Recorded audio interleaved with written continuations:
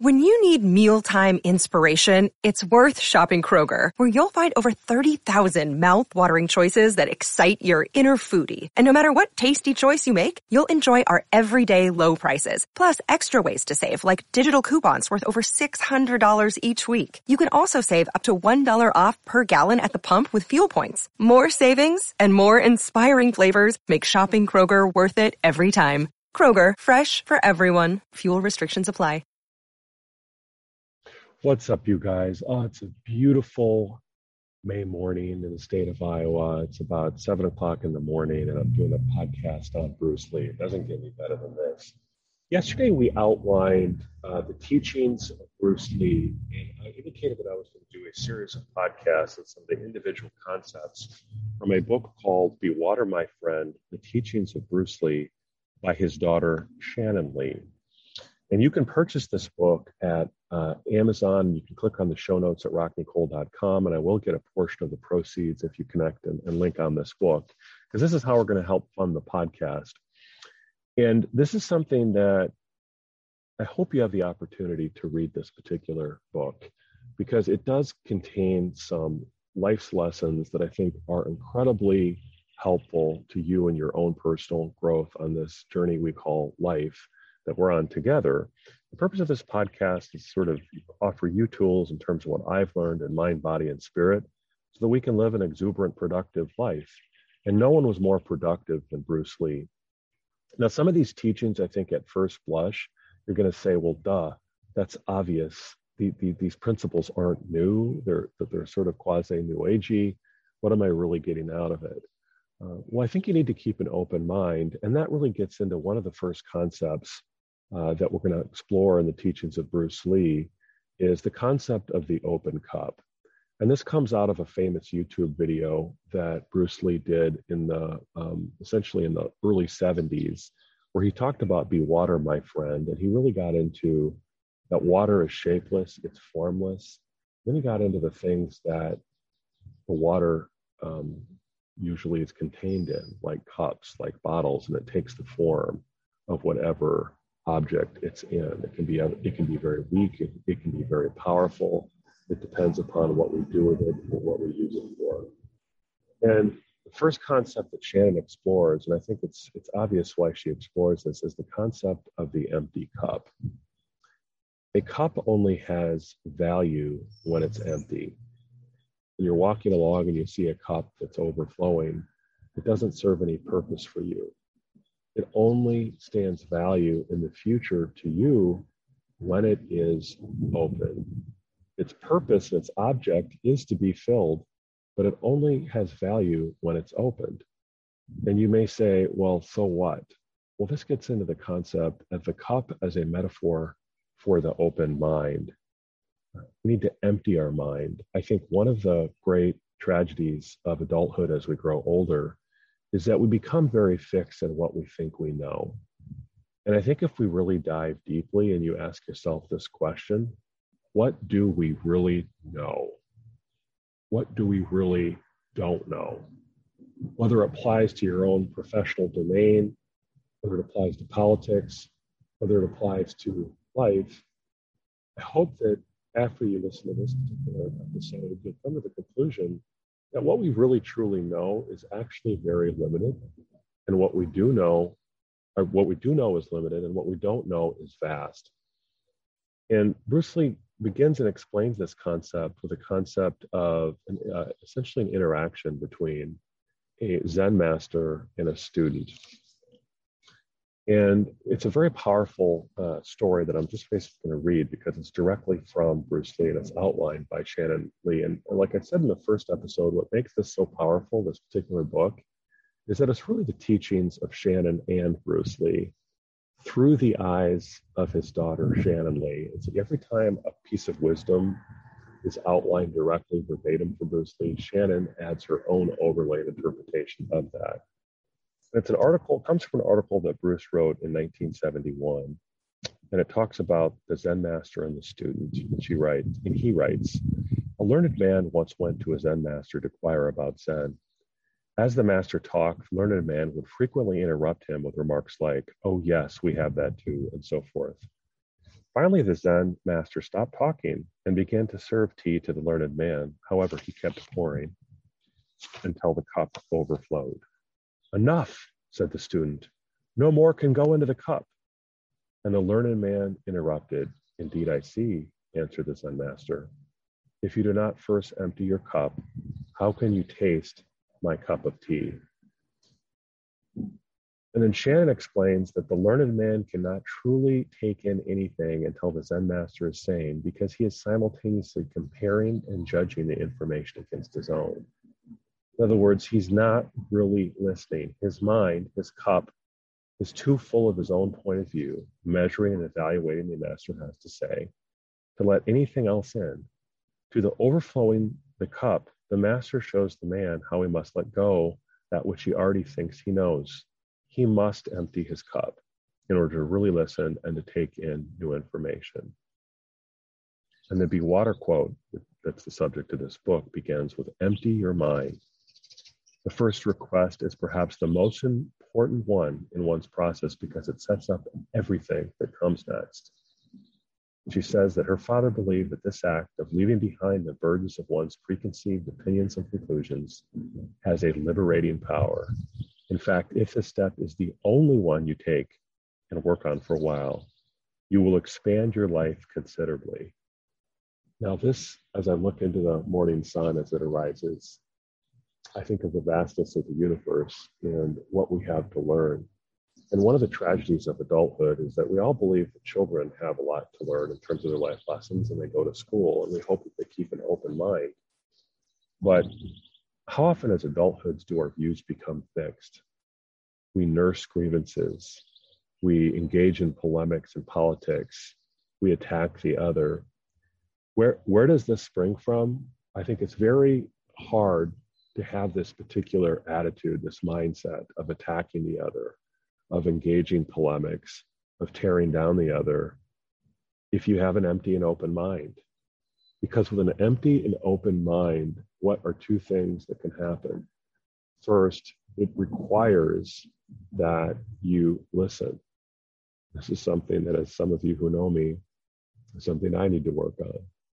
This process of listening, of truly being in the moment and opening your mind to the view, the experience, and the wisdom of the other person, to have that person heard.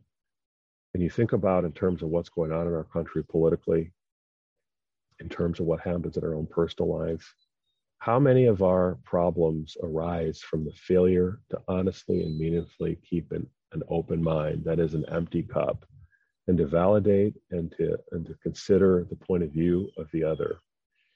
How can we truly grow intellectually, spiritually, physically, if we think we've mastered life, if we think that we already know and there's nothing else to learn? And I would offer you a couple obstacles to that in addition to the open cup. One is the difference between cynicism and skepticism. I think cynicism is something that is unhealthy. It blocks our knowledge that we can use to fill up the cup of our mind.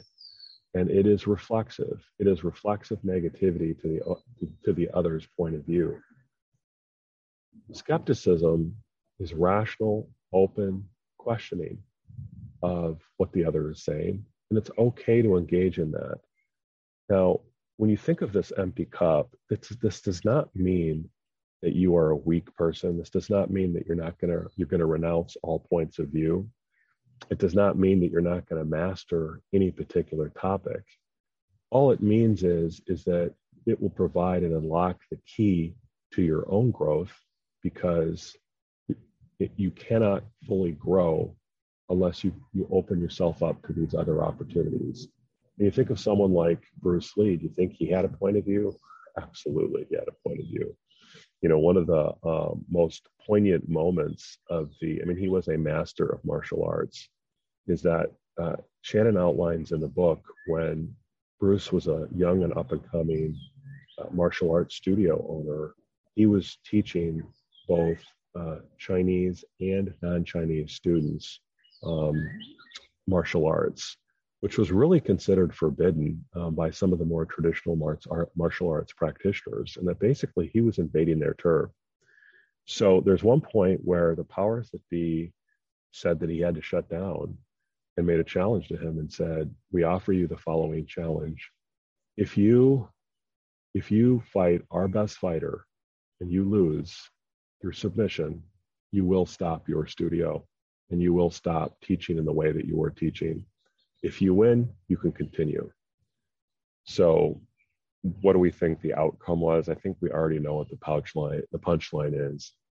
Bruce Lee in this dramatic fight, just out of like a movie that you would see, kicked the guy's ass like in 3 minutes, total submission, dominated. But did Bruce Lee celebrate his victory? Did he celebrate that he dominated the other? No. He kept an empty cup. He actually was very disappointed in himself and engaged in self-reflection and self-examination because he felt that he had lost his cool. He had let his anger get the best of him. And he felt in doing so, he had lost some of his power because his cup was overflowing with rage and anger. And that was one of the things that led him to discover and to form one of his own martial arts styles, was the fact that he felt that the existing traditions and what he already knew was not enough. He wanted to keep an open mind to other experience. And I think about in terms of our personal relationships, how can we possibly grow as in friends and relationships with our kids, unless we're truly keeping an open mind as the point of view of the other? I think of all of our politics, the thing that disappoints me the most, and this is something I've really come to in the last couple of years, it's not necessarily that people disagree or have different points of view. I think that that's obvious, but it's that our culture seems to have so little willingness to consider the possibility that they could be wrong, the possibility that their construction of the world may not be a one-to-one domain match with actual reality. And so that is why I want you to avoid that mistake and you to consider the possibility that there's something that you don't know. I'll share one thing from the last year in which I opened my mind to a new possibility that's completely changed my life. I was 300 pounds. I did not know how to eat on a regular schedule. And I came across intermittent fasting. And some people are very skeptical about it. They think it's the latest fad. But I was like, you know what? I'm going to open my mind to this. I'm going to open my mind up to the hormonal theory of obesity and the insulin theory of obesity and time-restricted eating. And I tried it. I experimented with it. And I found dramatic results. And so the other thing too, like, as I said, I'm not asking you to abandon your skepticism. Skepticism is rational. Skepticism is used judiciously. Skepticism is an essential tool that we're all given to, once we have the open mind, we're evaluating it, we're testing it. And we're starting very, very small. And I think basically with Bruce Lee, what I think his point was is hone down to what you really, truly know. And once you find you're on firm footing with what you really know is true, master it. He once said that he would rather face someone who had kicked 1,000, one type of kick and practiced it 1,000 times, rather than the man who knew 1,000 kicks and only had practiced it one time. And so that's what he was all about, is being skeptical, keeping an open mind, and then experiment with new and different fighting techniques, philosophical traditions, and then really hone it down over constant iteration, reflection, examination, and skepticism, and drill deep. And then once you hit the kernel of the idea and you master it, then you practice it and you construct essentially a system. So these principles become automatic. And that is the true power of keeping an empty cup, is that essentially you're oscillating between what you really do know and what your ignorance is. And always being aware of the possibility that your ignorance is possibly faster than you think.